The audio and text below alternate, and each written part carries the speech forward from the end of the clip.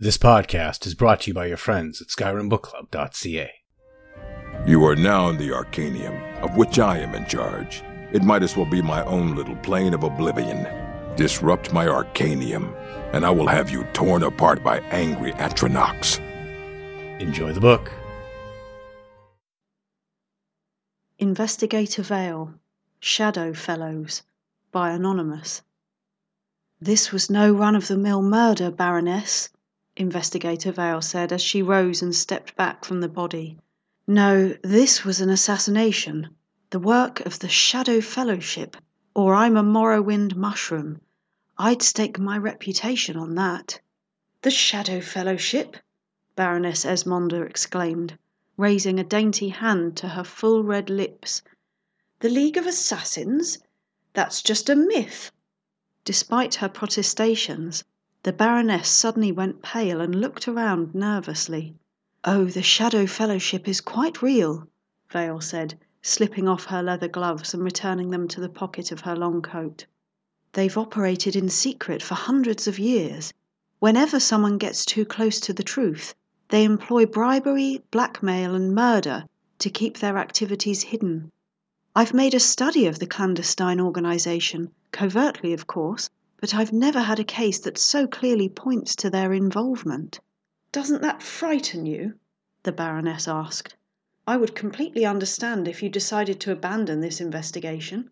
My dear Baroness, I have never abandoned an investigation in my life, and I'm not about to start now, Vale said indignantly. I just need to determine how best to proceed.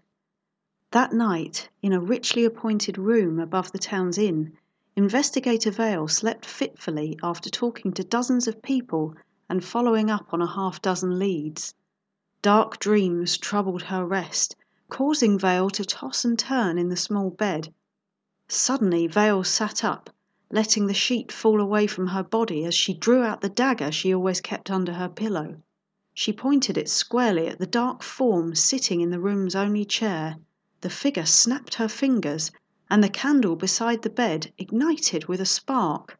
It helped a little, but mostly it just threw more shadows around the room. You're from the Fellowship, I presume? Vale asked. Let's not apply any labels, shall we? The woman said. Her face was still obscured by shadows and a mass of long dark hair, but Vale could see that she was dressed in tight leather and wore at least 3 blades that the investigator could readily spot. Have you come to murder me in my sleep?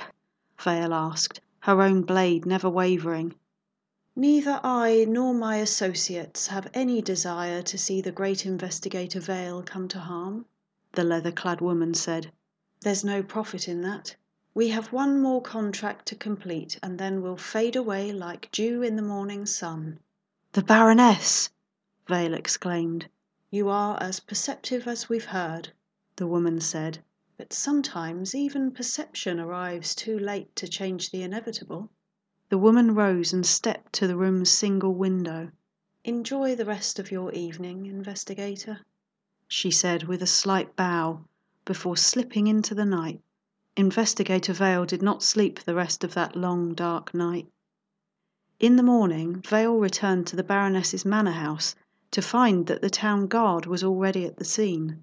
She approached the captain, an older man she had worked with in the past, and nodded a grim greeting. The Baroness is dead, Vale said. It wasn't a question. The captain of the guard nodded. Fell down the steps in the night and broke her neck, he said. Must have been the grief over her husband's murder that made her careless.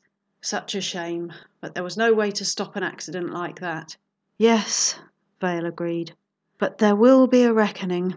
And with that, Investigator Vale turned and departed the manor house, already thinking of numerous ways to deal with the Shadow Fellowship. Some day, perhaps, she would take on these villains, but not today. Not today.